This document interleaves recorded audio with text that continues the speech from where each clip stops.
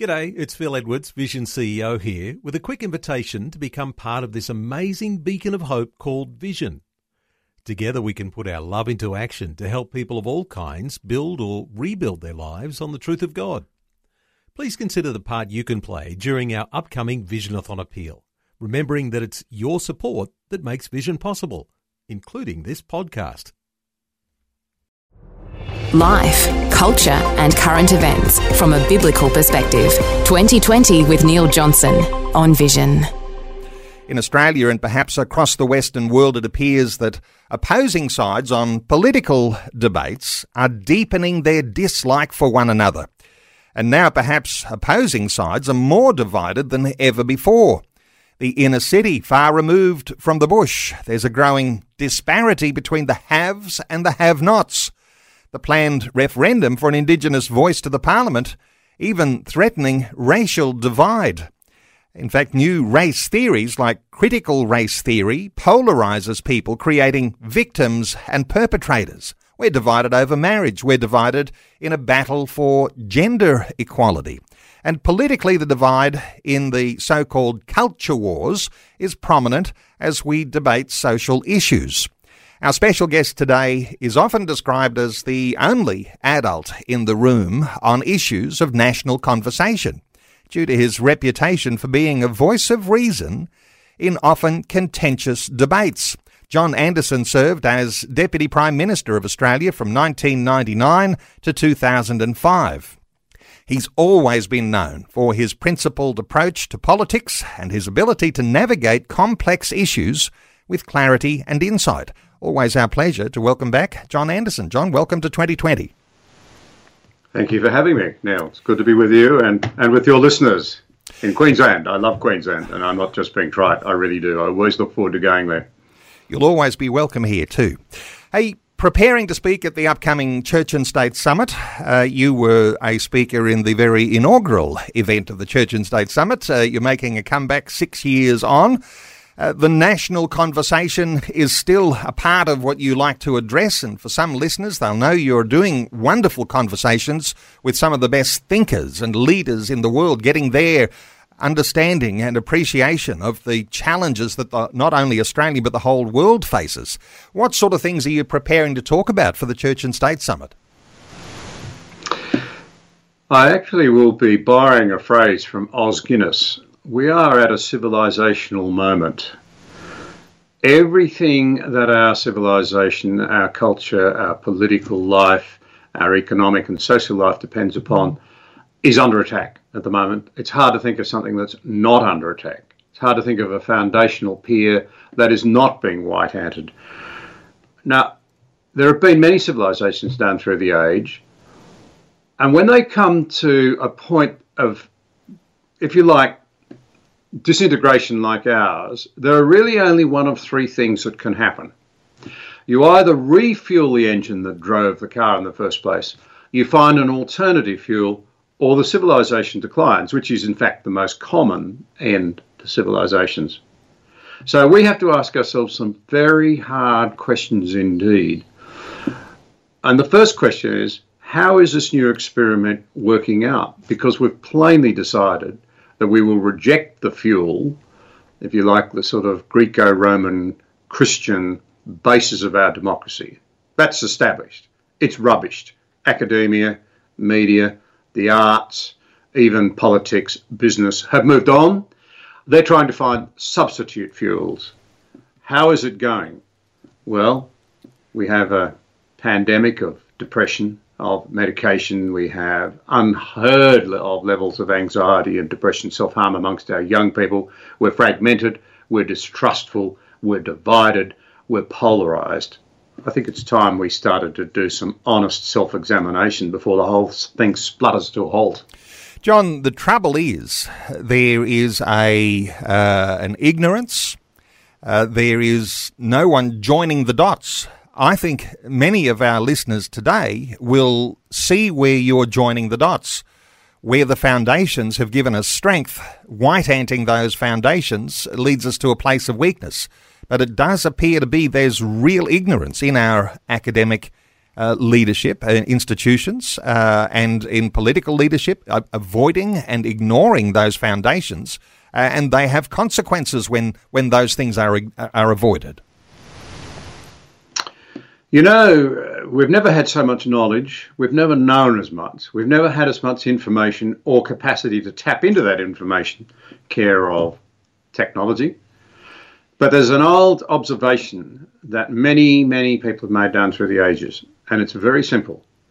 You can have knowledge without wisdom. You can't have wisdom without knowledge. We need to actually learn the hard lessons, and history is the best place to start, from all of the knowledge we have in order to rebuild wisdom. And the beginning of wisdom, I think, is respect for a greater picture. This idea that we can all do it by just looking within and being our own agent and hang my neighbour and, you know, hang the person that I once loved if I've fallen out of love, no commitment. It's all about me. I will find me from within. That doesn't work. And I think there are other great lessons to be learnt. As Churchill put it, all that we need to know about statecraft can be learnt from history. And this is one of the fatal traps that the progressives have led us into through academia. The idea that there is no wisdom to be received from our forefathers. This is nonsense. If you don't bring the learning of history, the wisdom of the ages, the experiences of those who have been through terrible times and great times to the table, and you do that by studying history, you're lost. You're all at sea. You can't work out where you are, and you can't work out where your directions are taking you. I know I'm sounding grim, but I do so only because I care very deeply, and I see young people particularly feeling very unsure, struggling to find an identity because they've been told to look for it in all the wrong places, and lacking any investment, if you like, a feeling of engagement in our culture and indeed in our economy for a lot of them. John, when you talk identity, the thought, and sometimes we'll have discussion around the terminology identity politics, people who are identifying with this group or that sexuality or that particular cause, there appears to be a fracturing or a fragmenting away from having that, as you call it, a big picture, the idea that we might be one nation together. Fracturing that and those things being torn to pieces almost by the alignments with all of these minority groups. Any thoughts here around the fact that, you know, we would think about having and being one nation together, but people are more concerned about themselves or the causes that they're getting caught up in? Well, this is the age of identity in the sense that nothing is more important to people than finding, especially young people, finding their identity. The trouble is, as I mentioned a moment ago, they're told to look for it in the wrong place, within. And what we actually find when we look within is that we're not up to the task of being God over our own lives. We're not good enough. I mean, goodness me, I wouldn't want to be my own God. I'm hopelessly inadequate to the task. We need something much greater. And as a Christian, I do profoundly believe that we find ourselves in surrendering notions of finding ourselves from within. In other words, surrendering our identity and finding it as brothers and sisters of Christ, as children of God. Now, that is an extraordinary thing to say, but I believe it to be true. And I think when you get to that point, you then get to the second point, the really critical point. You're able to see others in the spirit of a shared humanity. That's what's being lost. In the name of identity politics, I establish a worldview based on how I feel and what I think. Then I go looking for other people who are vaguely similar, and we form an identity group. Often it's around race, or it's around gender, or it's around some sort of distinctive feature that is a subset of our greater humanity, our greater identity. And this is one of the great problems we have with identity politics. It tribalizes us, it fragments us, it breaks it up. So we don't begin, heaven forbid, with the idea that we're all children of God. As Menzies put it, democracy only works when we accept that a higher authority says all souls are equal in the eyes of heaven. We reject that. We reject the idea that my neighbour should be loved as I love myself, or the golden rule, do unto others as you would have them do unto them. And the line, this is the really important point. You see, in the old days when you talked about virtue, Neil, you and I might have disagreed vehemently on some political issue of the day, but I would have said the fact of the matter is that Neil's a courageous man, he's a brave man, he's an honest man, he's a trustworthy man, he's a loving man, he's a virtuous man. I might disagree with him, but he's a virtuous man. Today, if you dare to disagree with me on fundamental issues of the day, you're no longer virtue. So virtue is attached to what you believe in, the causes that you're associated with, rather than your personal qualities. And that lies at the heart, I think, of identity politics. As Solzhenitsyn said, the dividing line between good and evil is not between Catholic and Baptist, or man and woman, or black and white, or jailer and jailed. It's somewhere across every human heart. And you see, the problem identity politics, to pick up on Solzhenitsyn again, here's the great problem. Solzhenitsyn made another observation. He said, if only it was so simple, the problem of evil, just get rid of the evil people and there'll be no evil. And that's pretty appealing to totalitarian dictators. Get rid of all the bad people and all the good people will be left. Doesn't work, does it? Because we're all a mixture. To get rid of the bad people would mean getting rid of all of us, if we were honest, and we don't like the idea of getting rid of ourselves because we lack the humility to have a good, long, hard look at ourselves. I know I'm being very tough today, but I'm being tough because I actually care, because I think, freedom demands that you come to grips with the bad news first, and then you can be set free when you understand what enslaves you, if I can put it that way. If we allow the division to continue, John, and the polarising, as even some of those issues that I mentioned in our introduction today, and you have one side that becomes much, much stronger than the other, the thought of silencing your critics, and then ultimately, as we might even see from history too, once you've silenced your critics, if they do make a noise, you eliminate your critics. That would be the outcome, wouldn't it? Because somehow or other, you've got to make things work in a unified way and not allow things to become so fragmented and distorted and divided that you actually have one group coming out with violence against the other. Well, this is the irony, you see. I mean, when we woke up, that killing one another for different beliefs and what have you was pretty anti-Christian and pretty dumb and very cruel and nasty. We developed a genius for living with our deepest differences based on the idea, if you like, that all souls are equal in the eyes of heaven, and I may disagree with you, but I can't lord it over you. Now, we've abandoned that, and we really do try and lord it over others. Power has become about might rather than about principle. Once you take truth and principle and high ideals out of the way we live with one another, it becomes about power. And that is the really ugly thing in the end about identity politics and the way in which in America, in Britain, in Australia, in Canada, New Zealand, the Anglosphere, if you like, we're all product in a way of the British Parliament and their democratic traditions. It was the mother of the parliaments, as they say. Culturally, we're very similar as a people. And we're drifting towards this terrible position now where it's all about power. In all of those cultures, the struggle is over power. And you hear the word, we must empower these people, or I feel empowered, or I feel disempowered. And of course, it's always about political power and your capacity to lord it over you. We have a better way. And so that you don't think I'm completely negative, can I say that I genuinely believe there are vast numbers of Australians, Christian and non-Christian, but people of goodwill, who are just waiting and aching for people to stand up and say, let's be Australians together first. We have enough external threats without tearing ourselves apart from within. Helping you make sense of life, culture and current events from a biblical perspective. 2020 on Vision.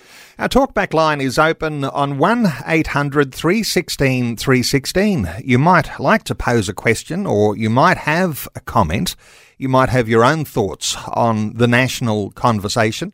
and even the national conversation, how that drips down into local communities or even into your local church, the sorts of things people are divided over. And perhaps there's been a subdued negativity in the conversation so far, and I don't think we're going to stay in that. We'll be positive about some things as we go too. But John Anderson, there are lots of things that are dividing the nation. The debates that we have around climate change, or let's pick up on one that we've been talking significantly about here on 2020, and that, of course, is around the voice, the potential there for dividing a nation along race lines, but also the potential in the conversation to be uniting a voice as well. Any thoughts here for how the voice might even be a vehicle for talking about the sorts of things we are today about national conversation? Well, I think let's be positive for a moment. One of the things that we never talk about, almost never, is that there are so many wonderful Aboriginal people who are doing really well. And they've moved into a happy life routine. They've got their work, they've got their families. There are a staggering number of people who have professional degrees and are really making a terrific contribution and enjoying Australian life today. We don't talk enough about that. Secondly, we all know that there are some terrible problems in many remote Aboriginal communities, and indeed in many country, not all, but many country towns, and then pockets of places in the big cities that need urgent addressing. Now, the voice, I think, as long as we can keep it calm, can be a good mechanism for having an honest conversation about how we help local Aboriginal communities to find a better way forward. Now, it's known, I think, that I am an opponent of the voice in terms of the way it's constructed at the moment and what we know about it, and that I'm also opposed very strongly to the idea of encapsulating race as a concept in our constitution. And some people say, oh no, we'd only be recognising people who, on the basis of history, that they were here first, but it would still be only open to one race of people. And so I've teamed together with a significant number of Aboriginal people to form a group which we call Recognise a Better Way. And there are many Aboriginal leaders who are saying, no doubt about the problems, but we already have an incredible array of voices reflecting our amazing diversity. Let's just listen to them and make them work better, rather than invent a new overarching body that I fear will be divisive. Now, there's another big positive in all of this. This is a really important one now. We know at the moment that the reason the voice is enjoying a slim majority, favourable, is that Australians are very well disposed. They actually want to help. I want to clean something up right now. If the referendum says no, it won't be this terrible idea that we're saying to the world we don't care about Aboriginal people. It won't be that at all. It will be the Australian people who are very wise with these things, as long as they have information, saying no, there's a better way. They won't be saying no to Aboriginal people. They'll be saying no, there's a better way. I don't know which way they will go, but I want to clear that up. The Australian people are, I think, overwhelmingly well disposed towards Aboriginal people who are not doing it well and who want to help. We all know that there is a call for more detail around what the voice might mean, and the government is withholding that detail, almost as though there may be a wedge there that they appear to be driving, so that people will take a one side or another approach, and for those who don't take the yes side, there's almost a characterisation of being racist. Now, this is challenging because I think everyone would like to hear more detail, but there's something, and I'll ask your thoughts on the politics here, because it does seem to be politicised because there is no model that people are able to talk about. I'm afraid that is true. That is my view. We have had, in fact, 7 voices before since Whitlam was in power. The last was ATSIC, and it was wound up on a bipartisan basis. Both sides of the parliament in Canberra, I was in government at the time, recognised that ATSIC was a disaster. What happens if we put up another model which turns out to be a disaster that actually disadvantages the progression of Aboriginal people into better places, and it's locked in a constitution that can't be disbanded. That's point one. Point two is Malcolm Turnbull said it the other day. Malcolm, I think, very cautiously, having been against the voice, now says he's in favour of it. But he did make this observation, I'm paraphrasing, but these are very similar to the words. He said that the problem the government's got itself into is that there are many people who have taken an intelligent, thoughtful, calculated view that to give more details away will result in the referendum being lost. And I say I have a real problem with that. This is the Australian people own their constitution, the rule book by which we play. No one should be above it, no one should be below it. To suggest that you should not give the details away because that might result in its failure would be to visit a terrible injustice, not only on Aboriginal people, but on everyone. We must know what it is, in my view, before the Australian people vote. And Peter Dutton's idea, I think, as I understand it, legislate for it, even get it up and running, give it a pilot run, then let the Australian people decide whether it's something they wanted to enforce in the Constitution as a body that must go on. I would still oppose it because I don't think you should have any race-based provisions. There's a couple there now, mild. I don't think there should be any race-based provisions in the Constitution. We should all be as one Australian, every one of us, privileged to be part of the Australian family. No one above it, no one below it. Interesting when we talk through issues around Aboriginal people, and you were saying we ought to be talking more about the good stories. There are good stories in our Australian nation around Aboriginal people, and I've been talking to some Christian Aboriginal leaders who are dismayed that while there might be activist Aboriginal leaders and Christian Aboriginal leaders, the Christians are feeling as though they are left out of the debate here. There is a sense, isn't there, and I'll get your thoughts here, around the Christian story being able to make a very good contribution to whatever the outcome might be around Aboriginal people. Absolutely. I represented a lot of Aboriginal people. I was quite struck by the number of elders who would say to me, we owe a lot to the missions because the missions get a bad name. They're cast, for example, as terrible because some of them removed children that they thought were in danger. But when you actually represent a lot of Aboriginal people, a lot of elders said to me, you know, we learnt so much from those people who set up schools for us, who taught us the basics like how to eat properly, who taught us how to actually interact with one another and the broader white community. It wasn't all negative. And consider this. In New South Wales, one of the first really horrendous recorded massacres was at Mile Creek. It's not very far from where I'm talking today. It's only an hour and a half's drive away. It was a terrible massacre, appalling, absolutely appalling. And unbelievably, because, it has to be said, of a couple of decent white people who courageously said, this is outrageous, they must be brought to trial. 11 men, I think it was 11, were put to trial. And the jury was heard over saying, the leader of the jury, I think, said, no, we won't convict them. I'd never see a white man hanged for killing a black man. Well, they were acquitted. The Chief Justice, a man of very devout faith, he wasn't called the Chief Justice, but the Chief Legal Officer of the day, he was Irish, as a matter of fact, in Sydney, very courageously, with only one newspaper supporting him, because there were newspapers everywhere in those days, only one, all the rest were against him, insisted on a retrial, and I think 9 of the 11 men were hung. And that established the principle in New South Wales. It was often not observed, but they are subject to the same law. They're not above it, they're not below it. The white man kills a black man, then he should suffer.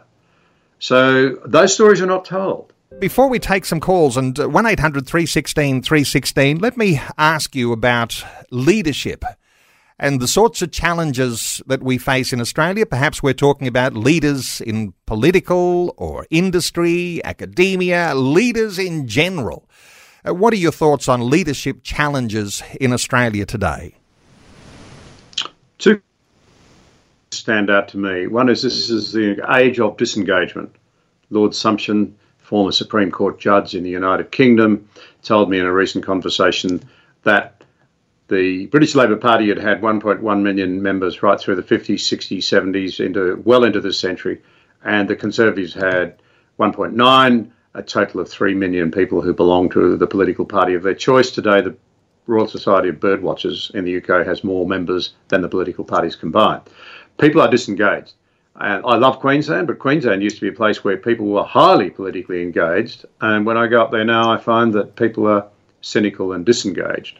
Not as much as the rest of the country, but much more so than they were even 15 years ago. And I think that's a worry. We need to all learn again to step up and make a difference where we see a need, we see an opportunity, we see a responsibility, all of us. And the second comment that I would make will surprise you. I think internationally we're looking for a Churchill, we're looking for a Lincoln, we're looking for a Roosevelt, we're looking for even a Reagan. And so I think the big issue is where will the Americans go? Where do they find a leader for the times who can pull that great country back together again? Because I believe that there are many people crying out for leadership, and I certainly have some thoughts in that regard. To my way of thinking, I think if I were an American, I would be sincerely hoping that someone like Ron DeSantis, the governor of Florida, a man or a woman of that sort of ilk of determination, of resolve, of personality, of trustworthiness will step up. Because it's a critical issue. I need hardly spell out that, the Trump versus Biden dilemma must come to an end soon, and it needs to be supplanted by somebody who can fire up imagination and argue a case.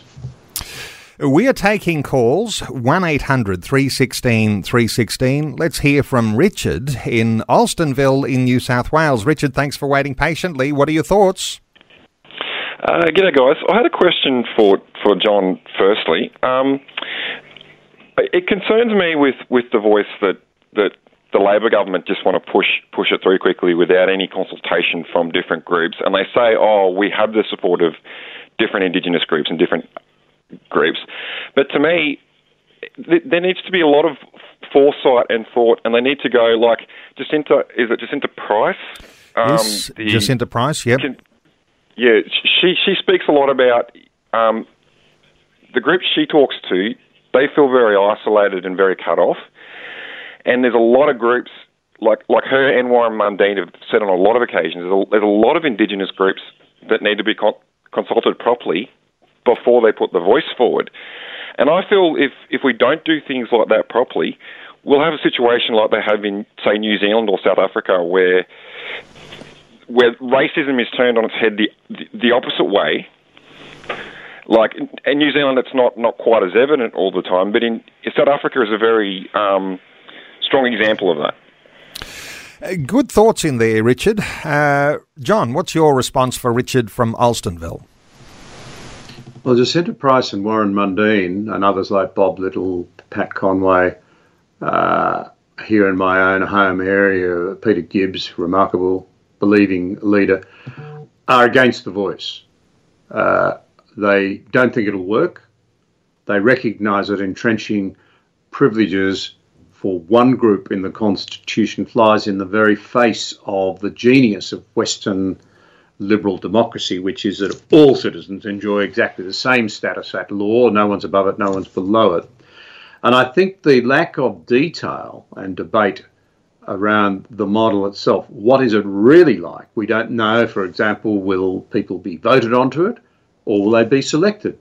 That's actually a huge, huge, huge issue, because many of the still culturally connected Aboriginal communities are kinship-based and they won't participate in elections. The natural leaders who are respected will stand back and they'll say, well, you wouldn't vote for the Queen or for the King, so you don't vote for me either. That's a cultural difference. I'm not being critical. I'm just saying it goes to the heart of whether this is going to work or not, because we've had forerunners to the voice. The last one was called ATSIC. There have been 7, I'm told, since Whitlam was in power, and they've all failed. So this one, we're being told we should take it on trust and lock it into the Constitution so it can never be unwound unless there's another referendum. And I think that's wrong. So I understand your concerns. It's not racist to say, I'm concerned about this. It may actually turn out to be damaging for Aboriginal people, which is what many Aboriginal leaders themselves are saying. Richard in Alstonville, thank you so much for your call. Our talkback line open on 1800 316 316.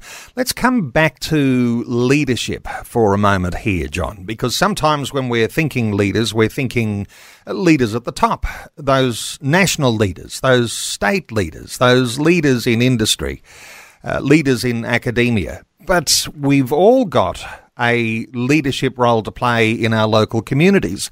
Is there a danger in thinking that assuming some level of leadership is too complicated and I won't get involved? Or is there room for a specialisation in your area of gifting right back into the local communities? What are your thoughts here?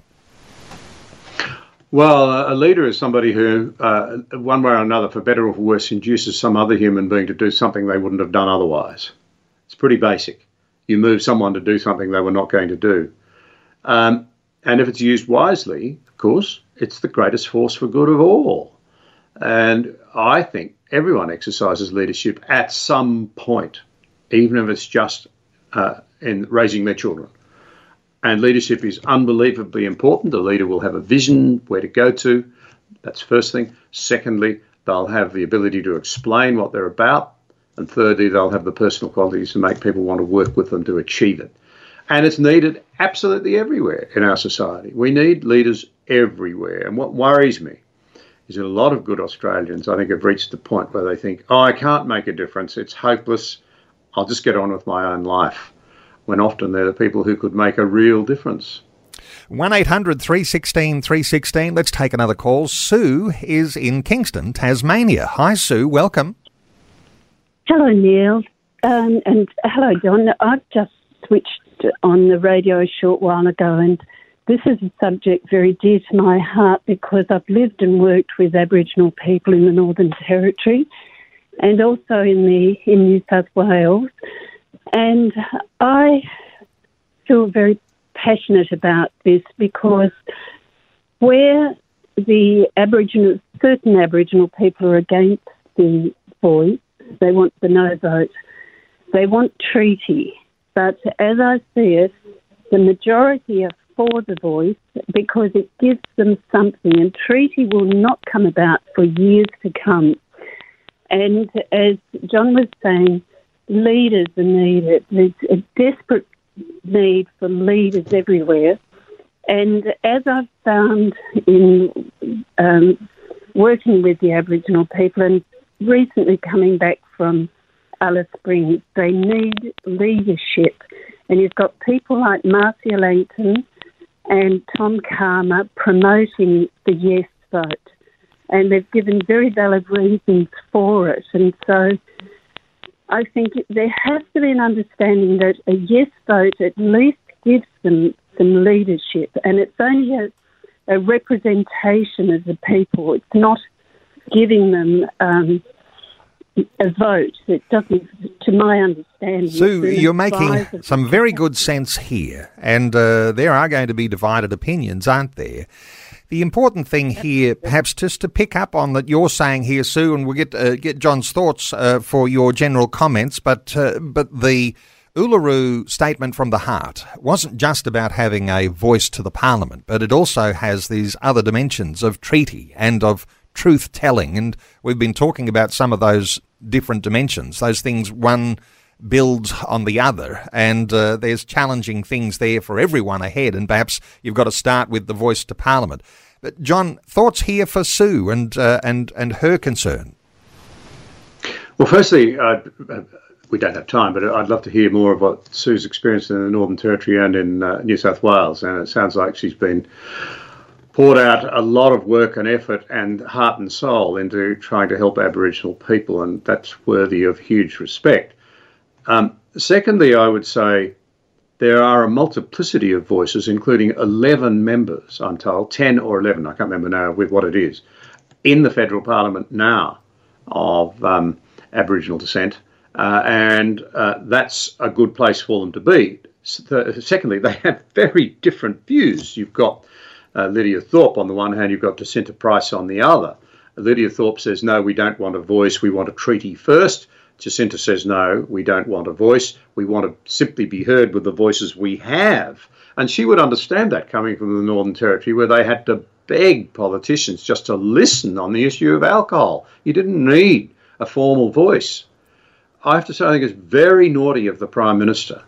I have to say this with some feeling, to say the problems out there mightn't have been as bad if we had the voice.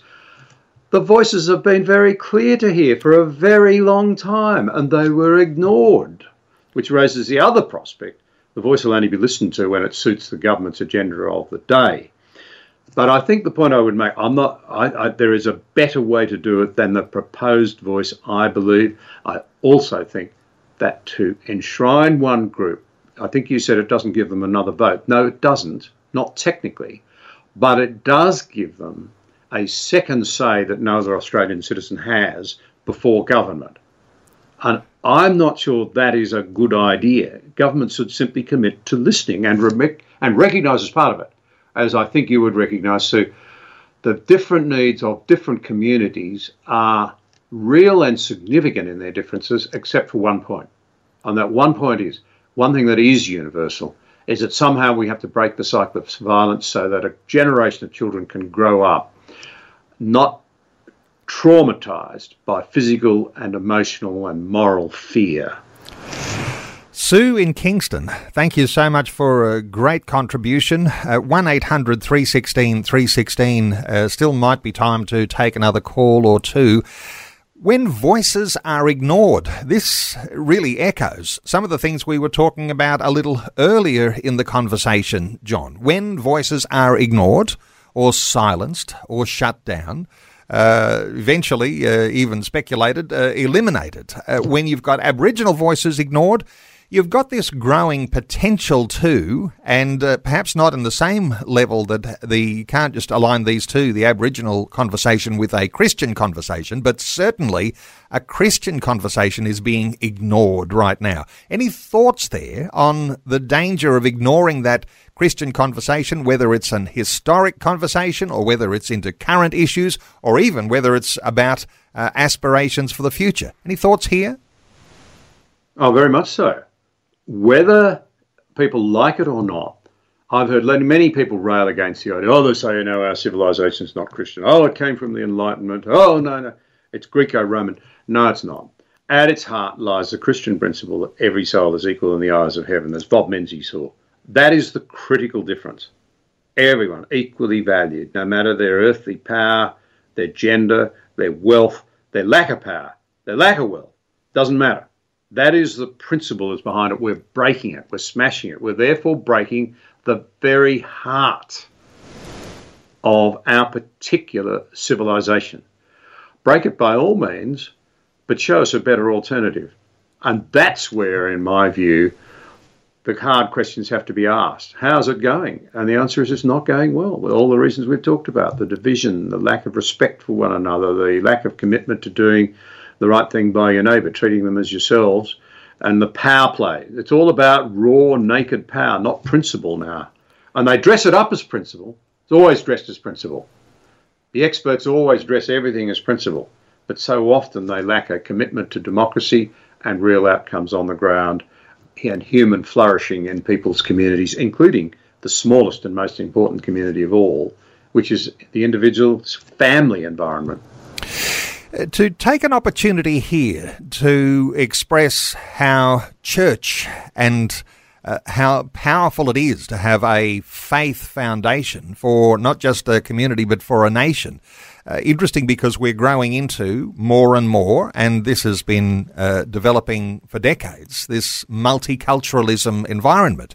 Usually when we talk about multiculture, we're talking multi-religious foundations, and where there's this secularization that turns against all religions. Of course, people haven't left their culture behind, and they're trying all sorts of new secular, even neo-Marxist positions to be able to find a voice and find an identity.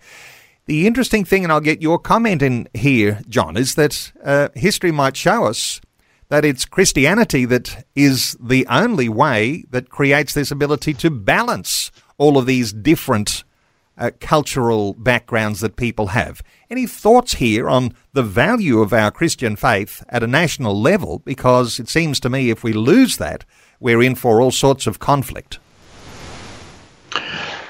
Well, I think the genius of Western society has lain in its ability for people of different views to get along. And now our disagreements are greater than ever. We need more than ever the ability, the genius, to get along despite our great differences and with our great differences. And its genesis in the West, I think, I agree with Frank Baruti, who's an atheist, by the way, in England, and he said that freedom of conscience was our first freedom. Freedom of conscience, freedom of belief, because, shamefully, different branches of the Christian faith were so opposed to one another that they literally, cruelly, horribly burnt others of differing views at the stake. And the outcome was that people after a while were revulsed, they realised this was appalling, and they started to develop the idea of the freedom of conscience. You must be able to believe as you choose and to live your life in accordance with that conscience. Once you lose that principle, once you adopt the self-righteousness that is so everywhere today, we know tolerance was the great virtue preached at us for a little while. It's disappeared. No one's tolerant anymore. If you dare to disagree, you'll be subject to cancelling. You know, if you have a Christian worldview in a place like Victoria, you'll probably lose your job. We are losing the genius at the heart of Western culture. There is no two ways about it. If I had $1 for every immigrant who said to me over the years, I see worrying trends here, I recognise them because I came from a less happy, harmonious country, I'd be a wealthy man. And what you're saying is that Christians don't always get things perfectly right, but there's now 2,000 years of process whereby we can work through those issues and push towards some level of aspirational harmony. And that's been proven to be true. Let's squeeze one more call in. Linda is in Cairns in North Queensland. Hi, Linda. Welcome. Thank you. I just wanted to say that I agree totally with what our guest is talking about. I grew up in South Africa. I was a daughter of a clergy, and when apartheid was at its height, the clergy came together. And the clergy and the church that stood united. Can't the church here in Australia stand united in the voice? It takes one person like Mandela to unite, the nations of people who are oppressed. But the clergy, the church came together with political leaders. Linda, wonderful thought there. Get a thought here from John, because there's an example. Apartheid at its height, and the church leaders came together in a unifying voice. Thoughts here for Linda? Yeah, Linda, thank you. You know, the first time I got a paycheck, I thought I would donate to a good Christian cause, and it was African Enterprise. Would have been about 1978. I'm trying to think. It was Michael. I think he's still alive, actually. Michael. I think he was a great leader in that whole movement. I can't think of his name. No, I can't think of it. Anyway, I understand what you're saying, and it's incredibly important. But unfortunately, the sad reality is that on most issues now today in Australia, the church divides, not unites, when it should be providing a clear voice. Now, there is leadership there. Absolutely. Wonderful Christian leadership. But there's also people who, under the banner of Christianity, almost seem keen on dividing in the way that the rest of the community does, and that breaks my heart. So I think my response would be to say, let's go back to the two great commandments, love God with all your heart, mind, soul and strength. And the second is like it, love your neighbour as yourself. The so-called golden rule, if you don't want to call it the Christian second commandment, call it the golden rule. It's time we learnt to respect that all souls are equal in the eyes of heaven, even if we personally don't adhere to Christian faith, can you think of a better concept for unity and harmony than the idea of respecting the essential worth of your neighbour, even when you disagree? Linda, thank you so much for your call, and our time has run out. John Anderson. No doubt there'll be listeners who would love to capture more of your thoughts, and some who've not been aware that you have these wonderful conversations on podcast, video conversations with some of the best leaders and thinkers around the world, and able to delve into the politics, the economics, and the spirituality of those things as they are developing on the stage around the world. And for those who would like to see John in person, he'll be at the Church and State Summit that's coming up on the 3rd and 4th of March. That's going to be in Brisbane. There's a host of wonderful speakers who'll be there. The Church and State Summit website is simply churchandstate.com. 3rd and 4th of March, churchandstate.com. And to access some of those podcast conversations with John Anderson, talking to absolutely amazing people, johnanderson.net.au. And I think, John, you've got really hundreds of thousands of subscribers to your conversations. Things are continuing to grow. It's just a wonderful story. Have you got just a moment? Just give us an insight how your conversations have been growing over these years. Well, thank you, Neil. Yeah, we do them as a community service. They actually lose money. Not a lot, but they do lose money. So I certainly don't draw anything out of them. I do them out of conviction that it's hard for people who want good content now to access it from mainstream media, people who want to know the other side of the story, people who are uneasy with what they're being fed, the daily diet of progressive values and beliefs, or beliefs and values, put it in the right order.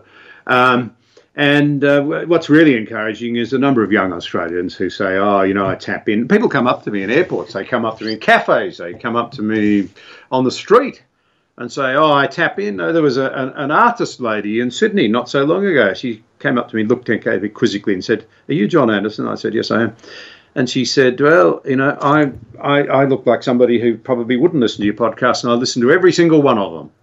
And I thought, isn't that fantastic? And the appetite that some people have for going deeper is there. And so keep up that great work, John Anderson. You're doing a tremendous, as you call it, a community service.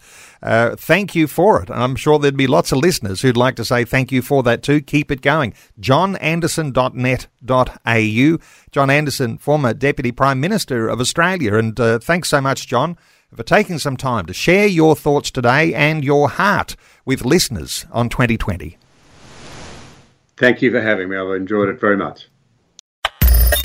Thanks for taking time to listen to this audio on demand from Vision Christian Media. To find out more about us, go to vision.org.au.